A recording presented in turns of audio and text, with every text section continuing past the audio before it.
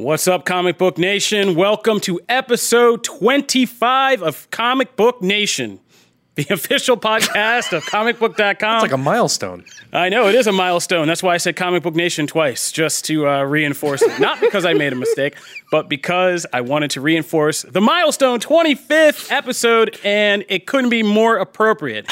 As you are hearing the sound of my voice, we are living in one universe, and we are about to shift to another universe as Avengers Endgame hits theaters. This is going to be our last podcast before the film is out, and we've all seen it. And like I said, the universe will simply not be the same the next time we talk. So in this episode, we are going to talk about what it's looking like for Avengers Endgame's opening weekend as we go down the final pike to release day. And we're going to take a trip back and share some MCU retrospective moments that mean something to us. But we also got some news to talk about. Booyah. We got some things that are going to be happening on the video game front with the release of Mortal Kombat 11. Anybody want to scream a Mortal Kombat? Mortal Kombat! Thank you, I needed that today. We're also going to talk a little bit about Game of Thrones because, of course, this weekend isn't just about Avengers Endgame. We have a major Game of Thrones milestone coming our way that's going to be equally as traumatic. And we brought back somebody today along with my co-host Matt Mueller. We have Jamie Lovett making his return to the podcast. And Jamie is going to take us through his specialization in Star Trek and talk about the ending of Star Trek Discovery Season 2 and what we should be looking forward to as Season 3 comes down the pike. No pun intended. So, I see what you did there. yeah, I didn't mean to. My Star Trek nerd inside was like, you made a funny. And I was like, all right, thanks. But we're going to start off talking about a video game because today is the release day of Mortal Kombat 11. And this game is kind of I wouldn't say it's a milestone. I mean, it's a new Mortal Kombat. Obviously, we found 11 of them, but this one's looking good for next gen.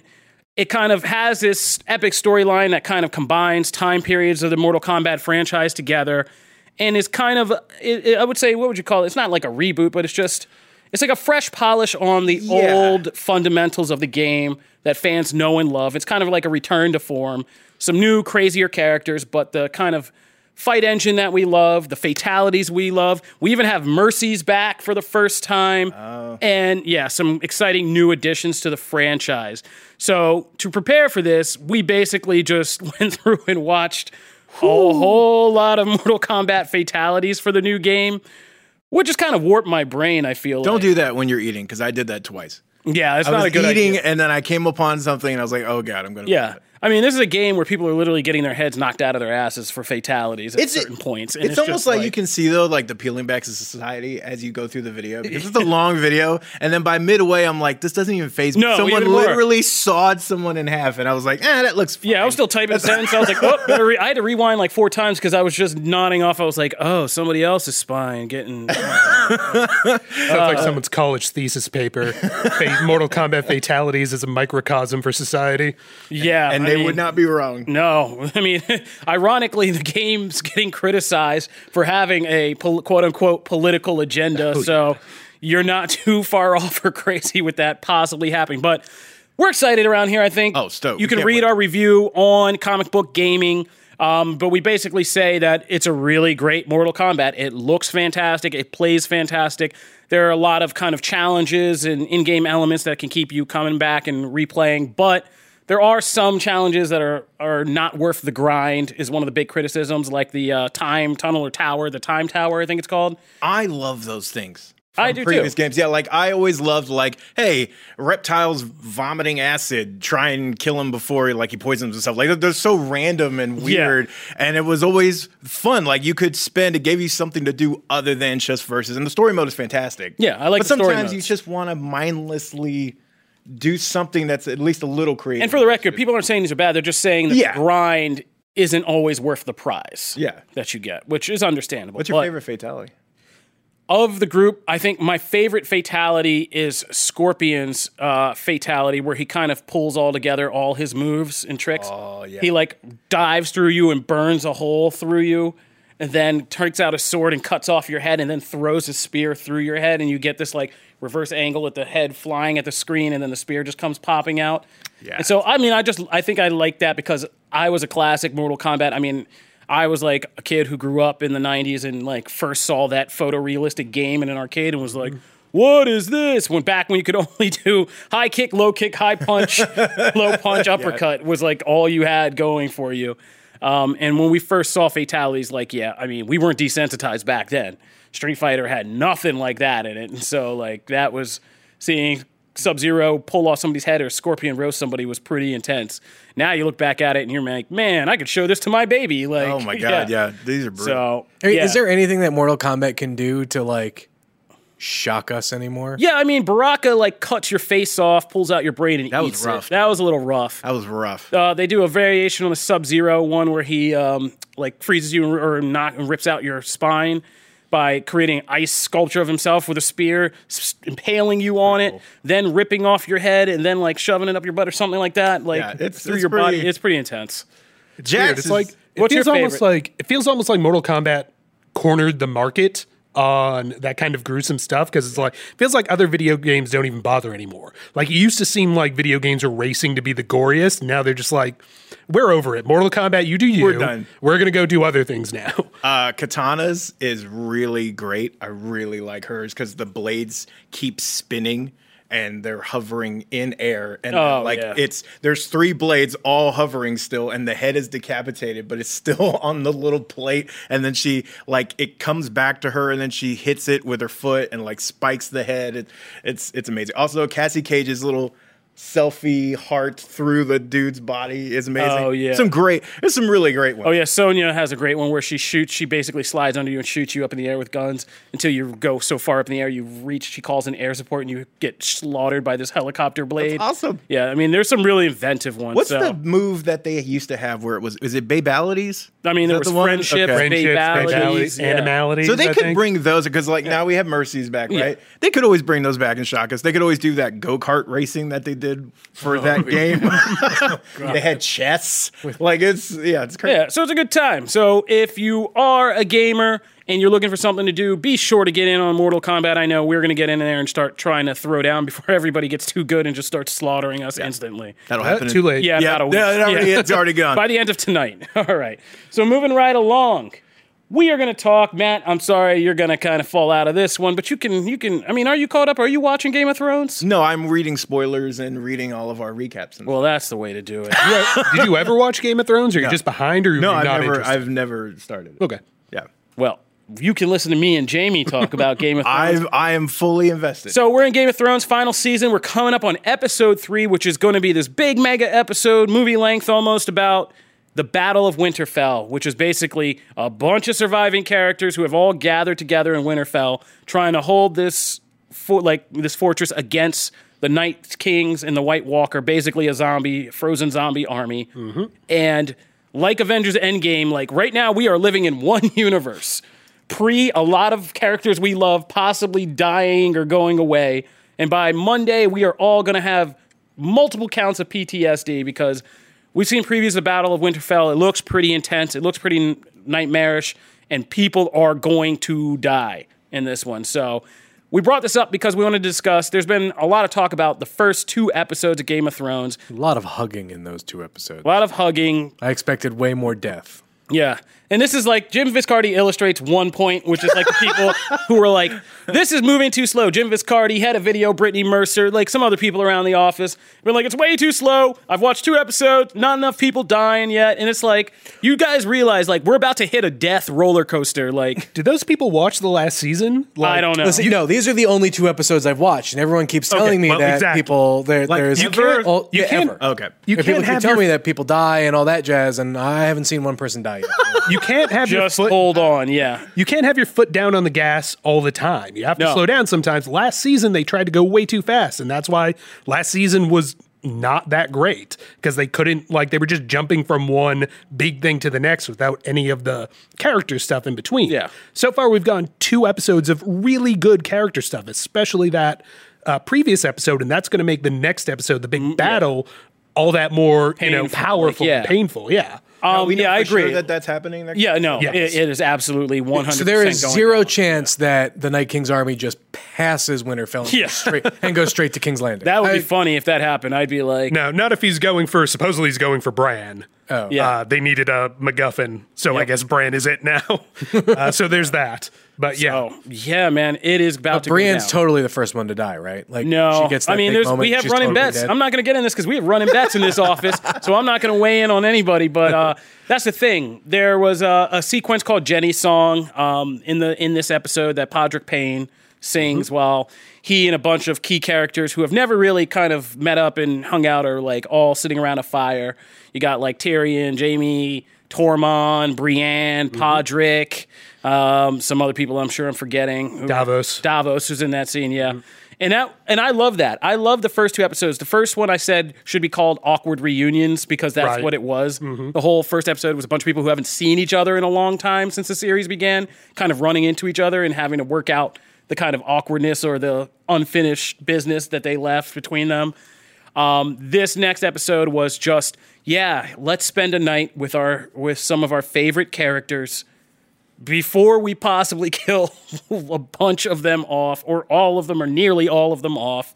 But there were some key things saying, like during Jenny's sequence, fans are speculating people we saw like Theon, Ser Jorah.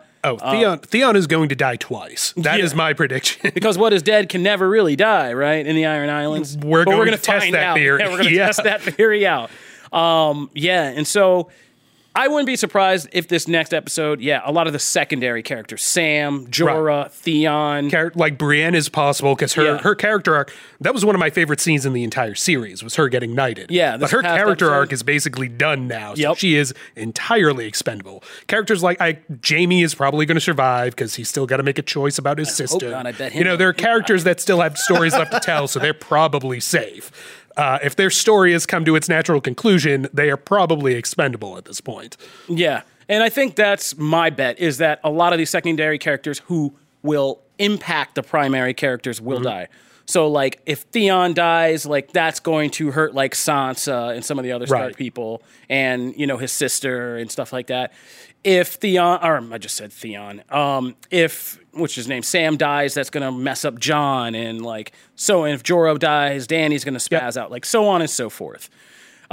This last episode did throw a lot of us for a loop because Game of Thrones, you didn't think Game of Thrones could make you uncomfortable with a sex scene by now, but they found a way. And that was seeing young Arya Stark finally grow up and kind of bed the boy she's been flirting with since the series began, Gendry. And it was, ostensibly... What is so... I'm curious, like, what is so bad about it? Like, the series starts when she's like a tiny little girl. Yeah. So, like, visibly a tiny little girl. Okay. Part of it was nobody's really sure how old the character is supposed to be now. Maisie Williams is 22. Yeah. The character is somewhere between like 14 and 25. We don't really know. But what, like Kofi was saying, when the series started, that was like 10 years ago. So she was like 12 when we met her. So at best, it's like this is your kid's sister has suddenly grown up. Okay. And oh God. I didn't watch the scene. I grabbed a pillow, slammed it over my face, buried my face into my wife's side and said, I'm not ready for our daughter to go through her teenage years. I just kept screaming that over and over. Like literally screaming that over and over. I'm like, I'm not ready for this. I'm not ready for this. I'm not ready for this. And then she had to tell me when it was over because there's some awkward things I just can't stand. And this was one of them. And it really did give me like dad panic flashes of like, having to one day have this be a reality in my life. And I was like, oh my God. Because this was like probably the first time I've ever seen a character with like a little girl on TV grow up and then get to a sex scene. And I was just not prepared for that. So that happened. I mean, a lot of people were cheering, yes, Arya, get it, girl. I mean, and by all means, Arya's grown into a character. And the whole point was, this is the night, we're going to die tomorrow kind of night. And she just was like, I'm going to get rid of my V card, and which is totally understandable. If I was a teenager and I was about to die the next day. Oh, yeah. Yeah, I mean, things on my bucket list as a teenager, I'd be like, By the way, I love that Podrick Payne, he sings that song, and it's great. And then the very next day, I forget the actor's name, but he announces his off-Broadway debut the very next day. The timing is just beautiful, like chef's kiss beautiful. Man, I didn't even know that. That's crazy. But hey, man, Podrick Payne, the man who helped foster BDE in the world, so... Let's let him live.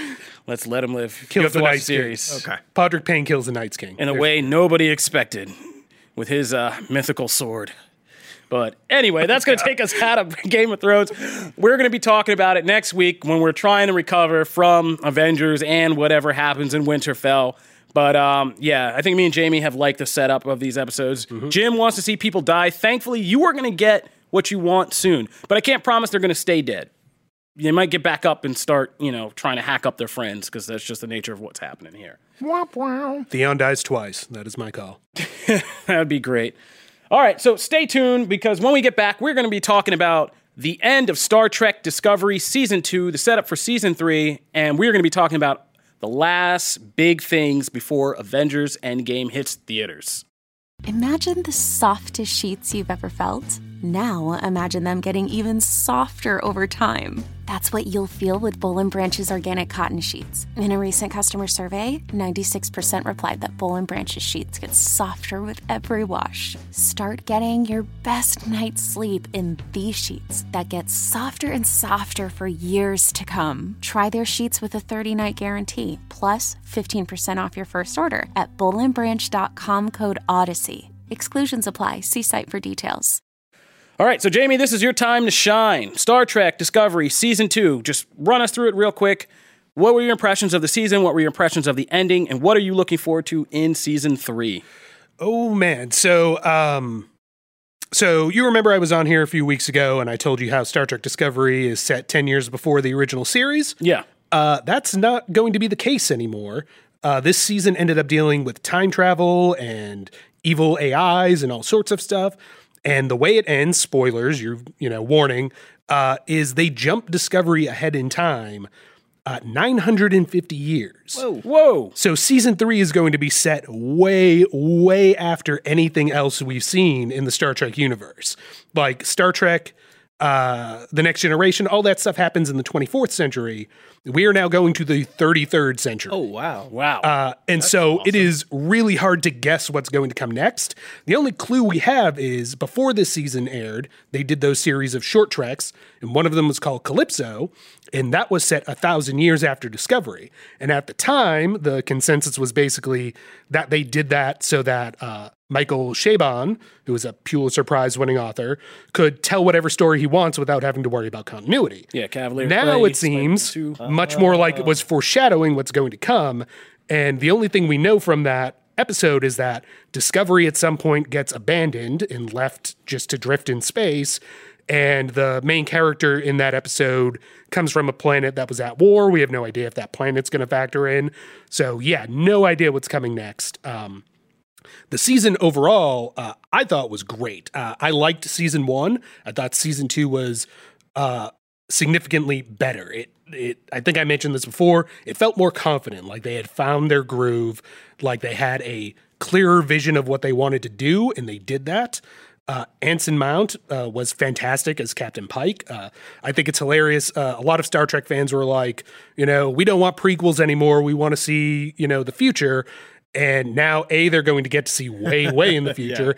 Yeah. And B, now they're also saying, no, please give us another prequel just with Captain Pike, because Anson Mount has proven so popular that they're like, we don't care anymore. Just give us him, give us the Enterprise, give us Spock, give us Rebecca Romijn as number 1, Ethan Peck as Spock. We'll take more prequels, give us that good stuff.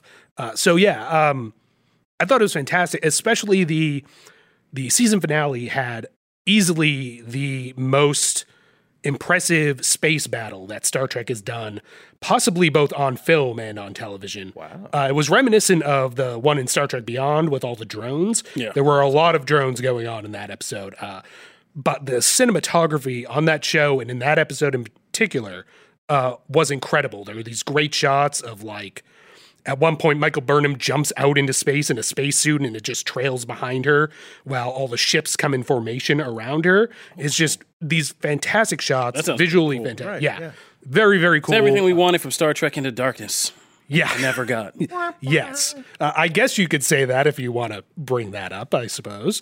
Way to rain on the parade. But yeah, it should be interesting.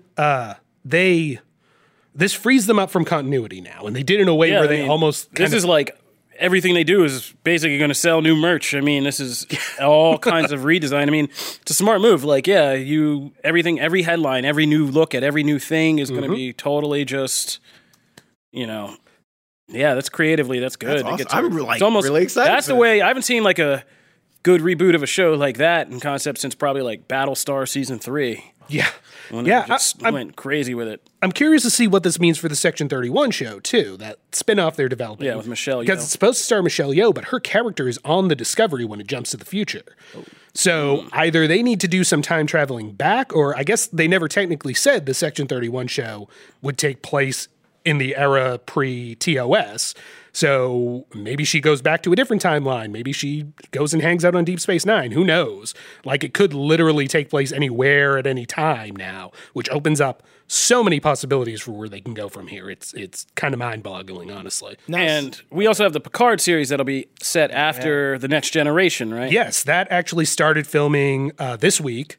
And it takes place approximately 20 years after. It's unclear because he's said it differently sometimes, whether it's 20 years after the end of Next Gen or 20 years after the end of Star Trek Nemesis, which was a few years after Next Gen. But it'll be right before the turn of the century there. It's going to deal with the destruction of Romulus. That's the only thing I hope is that I'm really glad that Picard is coming out at least the first season before the next season of Discovery, because my only fear is that having Discovery so far in the future may accidentally undercut Picard, since, we know what happens in the future. It's that kind of interstitial prequel type thing. But as long as they're telling good stories, who really cares, honestly? Yeah. All right, so it sounds like, guys, if you've been a Star Trek fan and you haven't been watching in last couple of years, it sounds like a good time to get back in, because this universe is literally expanding all over time and space. So, it sounds pretty exciting. I got to get in and catch up, man. But all right, moving right along. We're going to end things with talk about Avengers Endgame. As I said, this is going to be the last time we talk with you guys in Comic Book Nation before we all go out and see the film and are presumably, judging by first reactions that have come out, forever changed by it. Our own Brandon Davis is out and was out at the Avengers Endgame premiere. He saw the film, he got to hobnob with the stars, and his reaction was basically saying that it's better than we even expect. It's full of all kinds of emotions. He laughed, he cried, he was thrilled. Yeah, ugly cried. He said he ugly cried. Yeah. I can believe it. Not even just a little cry, like sobbing, ugly cry. You ever cried in a Marvel movie? Yes. Which one? Really? I cried in First Avenger at the end. They really got me with the story about him and Peggy Carter and waiting for the date and that whole thing. And it broke my heart. Such that a good movie. The last line of this movie is I had a date, and it's like this epic adventure, but it's really about just a boy and girl story with these two people who really wanted to get together and never did, and that kind of really messed with me. I think I'm trying to think of all the movies. I think I got a little teary with the Groot scene in Guardians of the Galaxy. Oh man, that one got me. Yeah. When he says we are Groot, everybody wants to be included. Yeah. We all want to be Groot at some point in our lives. But I think that's about. I'm trying to think of anything else. No, I think that's about it. Like, not to say I haven't been emotional or emotionally invested. When Frigga died in Thor: The Dark World, I got a little choked up, but then I remember this movie's terrible, and then I was fine. I'm just kidding. Thor: Dark World is one of the most important Marvel movies. It strangely is, yes. I mean, that was a pivotal one of the movie most important ones. When I saw that look, Jamie. Well, it's kind of like we were talking before, kind of like Age of Ultron. Like Age of Ultron is a very important movie. A lot of things happen there that set other things up, even though as just a movie, it's not the best. No. So, no. But I think what you mean to say is Thor: The Dark World's post-credit scene is one of the most important parts of the Marvel Cinematic Universe. I mean, sure, but you can chop off the rest of that movie. You can't get to the post-credit scene. No, you can't get to the post-credit scene without the movie.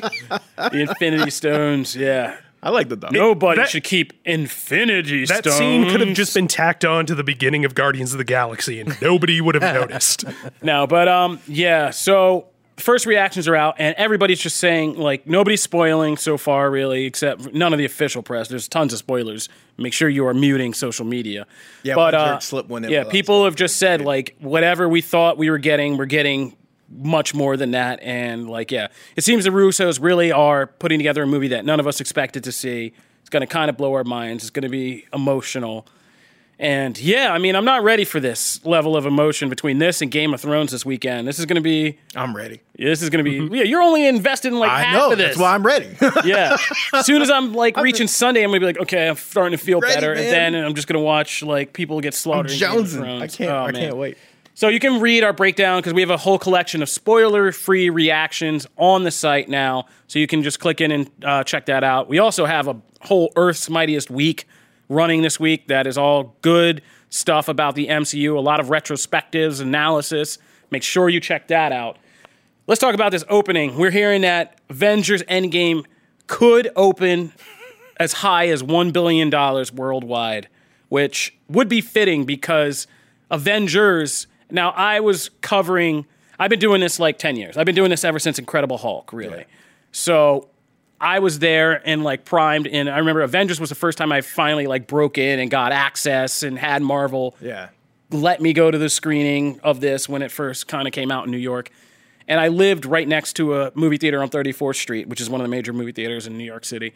And I'll never forget just coming home all that weekend after I'd seen the movie earlier in the week. From Thursday on, people lined up the block all the way to the end in front of my apartment building and like crowding the door of my apartment building. And I was like, this movie's going to make $1 billion, which was unheard of back then. Like unheard of. And sure enough, that came out and made $1 billion and just reset the entire game and standards for the entertainment industry. Like $1 billion blockbusters were a thing after that.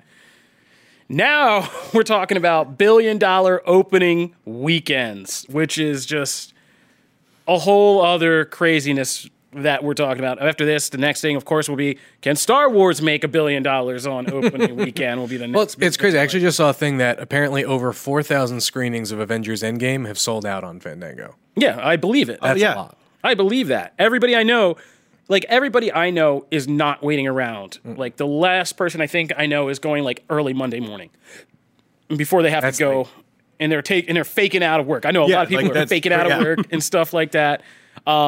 Thankfully, work for a job where we can probably go see that movie because it's part of our work. But like, yeah, a lot of people are ditching work. They're not going around crowds of people. They're like, I'm not going near anybody until I see this movie. You got to get in an opening weekend.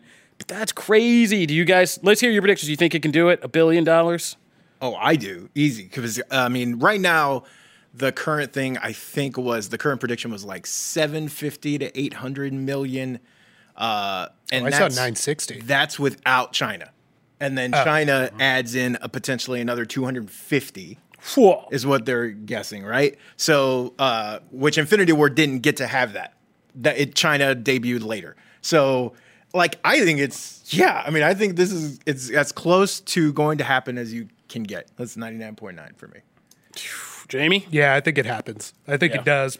I think if it doesn't, like, people are going to, every place is sold out, but if they're not, people are going to go just to make sure that they donate. Because you know how Marvel is almost like a team sport. Yeah. For a lot of fans. So they'll donate extra money to make sure it hits that milestone if they can. I did that again. Let's just take a minute and like really step back and appreciate the real unsung heroes of this weekend.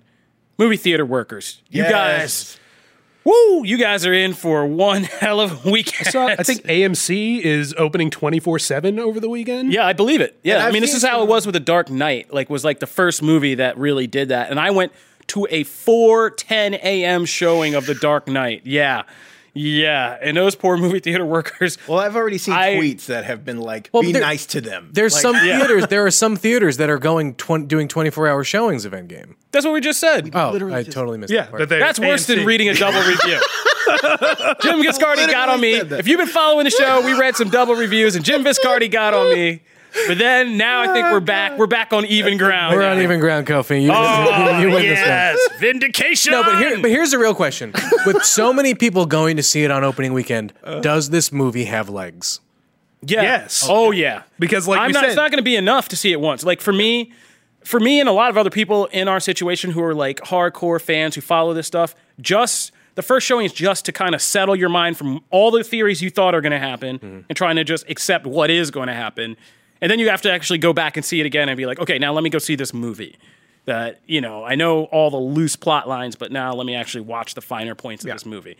So I think 2 viewings minimum, like right off the bat. This movie's I mean, the fact that with Infinity War was already like that anyway, from like tons of people seen online and talked to. You don't really process the whole thing and enjoy it as a movie until the second, maybe even third time. Endgame's twice that because, right, of all the things it's trying to shove in 10 years, 3 hours long, like all that stuff. I feel like. From what we hear about how this movie could work, I mean, this alone trying to figure out if there's truly things like time, like Back to the Future style, time travel, universe resetting, like just getting your head around all of that and kind of seeing all the connections is probably I'm going to probably have to watch Endgame, go home, watch a bunch of other Marvel movies again, even though I've been preparing for this, just to catch all the things, come back, see Endgame again, and probably go watch some of those movies a third time or a second time just to see. It reminds me of that bit in Community where Abed is like, we're going to watch The Dark Knight, then we're going to watch the extended cut, then we're going to watch the regular cut for Cool Down. It's going to be something like that, where you're just watching a cycle.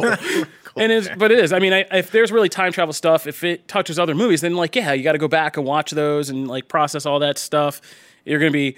I know people in here, let's just say their names rhyme with Marley, and who are going to be wearing tinfoil hats the size of entire canopies, just going into what all this means and how it connects and stuff like that. So it's going to be real. So, multiple viewings, I think, are going to... And I think they were smartly building that into this, and I think it's going to happen. Well, because, the big discussion is, will this unseat Avatar? I think we're saying it's pretty safe. It may beat Titanic, but if it does $1 billion opening weekend, and let's say a quarter of those people go to see it again, what's Avatar at though? Avatar's 2.4. Were you here when Infinity War came out and people were going every day for a month straight? Well, right, but that's a small group. But that's a small group. Titanic's really hard to beat because, again, I was a 90s kid. Well, Titanic is 2.1. Avatar's 2.4. Yeah. Titanic, I'm just saying in terms of replay, Titanic's hard to beat because I was a kid in the 90s, and back then, hiding out in a movie theater every weekend to see the same movies while you made out with a girl or something was that's what you did. We didn't have Netflix, so... Paying your back then $4 to $5 to go hang out in Titanic for 3 hours with some girl you wanted to smooch was a trick you could repeat several times over theater. I love when we get little insights into your life like this. I mean, this is real. Movie theaters were places where you could meet up with girls and hide from your parents and popcorn and chill. Yeah, popcorn and chill for 2 hours. I don't even want to tell you what happened with a friend of mine. Went to see. Please don't. Disney's Hercules. No. Disney's Hercules when we went to see. Don't. All I remember that movie is the camera angles were just kind of moving like this at you because there were people in the seat behind me. It was really. But these are the stories that have nothing to do with neither here nor there. Nope. But to bring it back to Endgame, they don't do it like that anymore. So an Avatar was just such a mind-blowing technological event. It was why my parents convinced themselves to take me out as a 9-year-old to see Terminator 2, which was a horrible parenting decision, but they were you're so into film and this is film technology you need to witness, so come on and watch it. And Avatar was like that. I don't know if this has that level of replay, because people saw Avatar and then they wanted to go out and show their entire family Avatar. Right. See, I think it has I just don't think, it's so weird. Avatar is such a weird thing. I think it has everything it needs, Endgame needs to do it, I think it has. I just don't think that's so much money. Even that gap is so much money. I just don't think most things can't reach that. No. It's like the Wii of movies, right? It just sold a ton. No one can seem to replicate that amount of success because it was kind of genie in a bottle and then it was done. And I don't think you can replicate it somehow. So it won't have legs. It'll have legs. It'll have legs. Avatar. Yeah, it might have 1.7, 1.8 legs. You know what I mean? As opposed to 2, 2.4. So you don't think it'll hit 2? I think. Oh, it's got to hit 2. I think it could hit 2. It's about where it hits 2. Infinity War's at 2 point what? Oh something. Yeah, right? It just missed Titanic. I think it'll beat. It could beat Titanic. Yeah, I don't think it'll beat Avatar. Avatar's what, 2.4? Yeah. Yeah. Avatar's a harder stretch, but I think it will unseat Titanic. I think it's got to make. I think it will. I think it will be more than Infinity War. Yeah. And then will Star Wars beat Endgame? I don't know. I don't think so. I don't know. I'm gonna say hot take. I think at this point, Rich is with Jamie. signaling from the booth with a very enthusiastic nod of yes, but I don't know. I'm not putting myself in that. I think a lot of the heat is coming off of Star Wars. I mean, yeah, right now, because Last Jedi really split some people and Solo did not sell anybody. So, like, getting that steam back, I mean, depends what the trailers do. If you see some classic good guys versus Palpatine, some crazy Knights of Ren stuff, like, yeah, people might be back in. So, but I don't know. Right now, it feels like Endgame has, the lead just by the nature of the movie. I have one last question. Yep. Press screenings did not get a post-credit scene for Endgame. Do we think there is one? Yeah, I do. I kind of wish there wasn't, since this is the end of like the Infinity Saga. I think it would be much cooler if they just ended it with an end instead of teasing the next thing. But I absolutely think they will tease the next thing because that's what they Let me go so far as to just, because I've made the argument as what Jamie's saying before, and I'm fairly sure I might have mentioned this on air, but I would be happy if the last scene is like somebody like Captain America taking control of the Infinity Gauntlet, resetting the universe. You see him go to his like little date with Peggy Carter, but then it just fades to white, and that's all we see. And we don't have any idea what the MCU looks like until our first clues will start to build in Spider-Man Far From Home. I would be happy with that.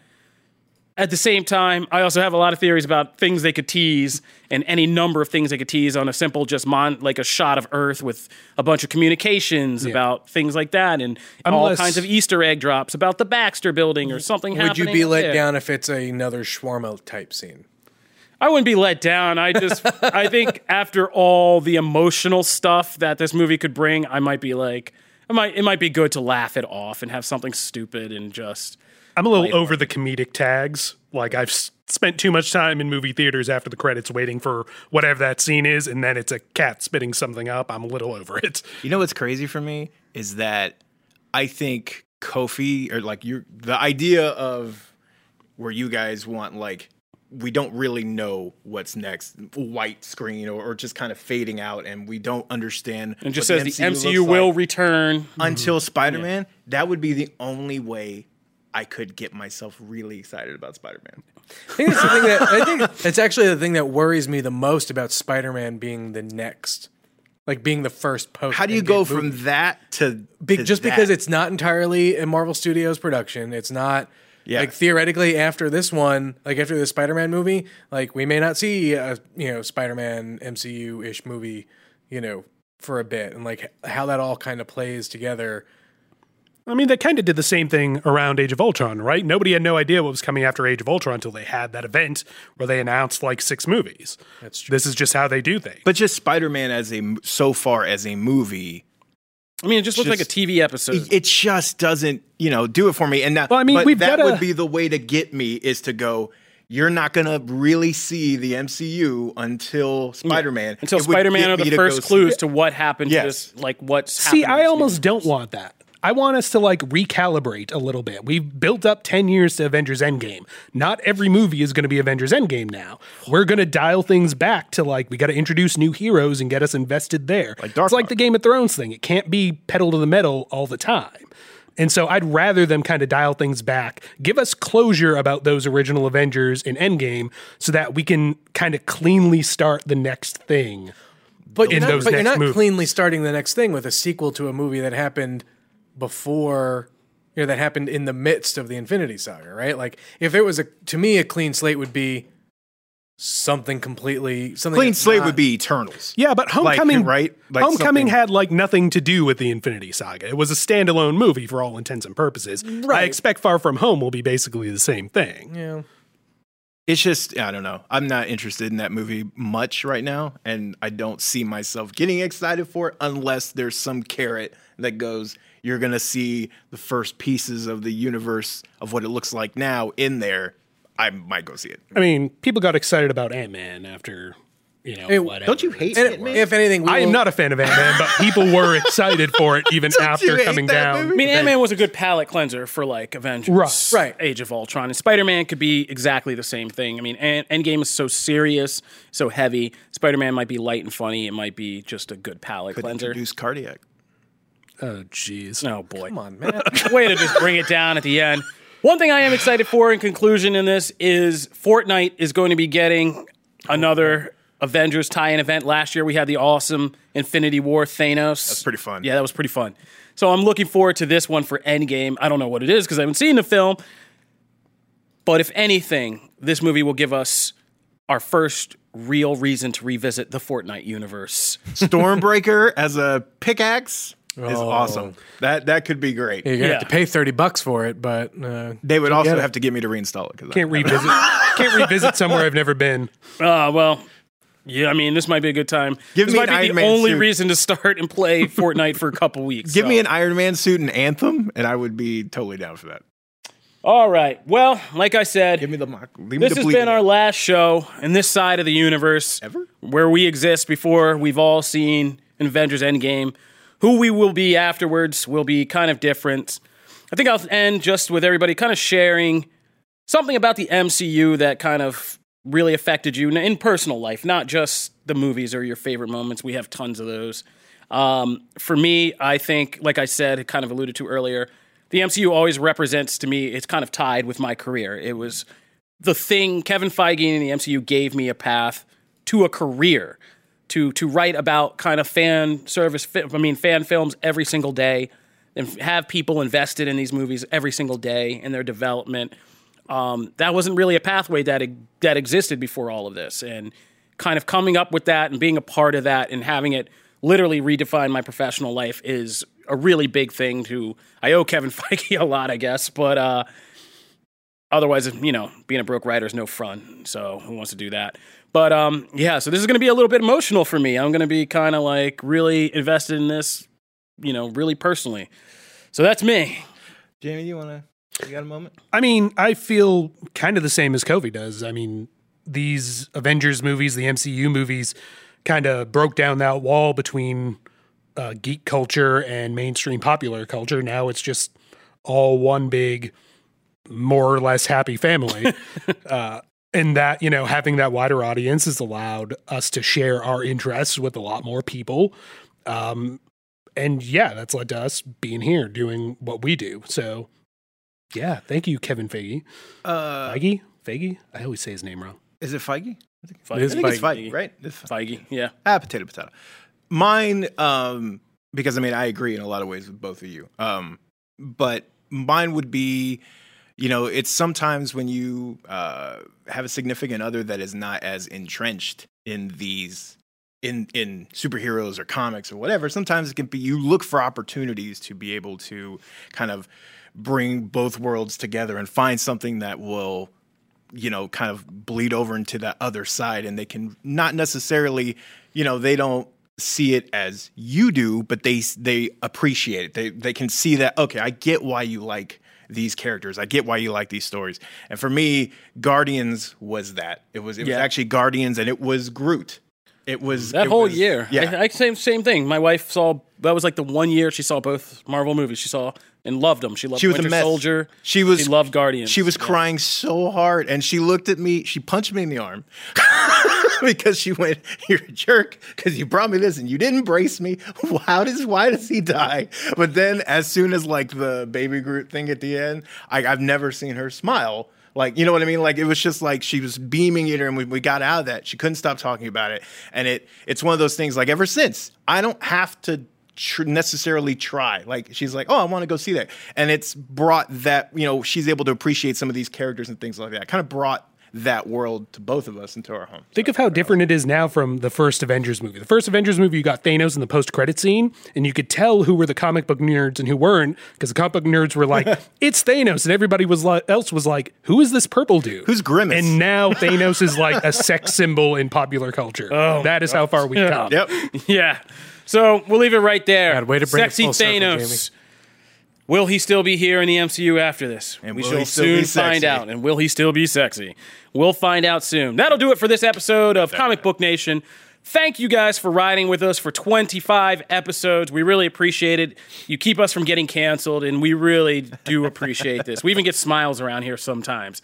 If you want to join the journey, you can find new episodes on comicbook.com every Wednesday and Friday. You can subscribe to an RSS feed that we post in the articles, or you can subscribe on your favorite listening place, either iTunes, Spotify, Stitcher, iHeartRadio, Google Podcasts. Still no Amazon Music. Maybe that'll be something after the end game. Sorry, Matt. If you want to continue the discussion, you can always find us on Twitter at the hashtag #ComicBookNation, or you can come and talk with us individually. You can find me at Kofi Outlaw. Oh, you can find me at Matt Aguilar CB, which it'll be changed by the time this episode airs. So I got to start introducing you. This is my co-host, Matthew Aguilar. You can find me at Jamie Lovett. And Jim Viscardi, you want to get in there? Always Jim Viscardi. All right, that'll do it.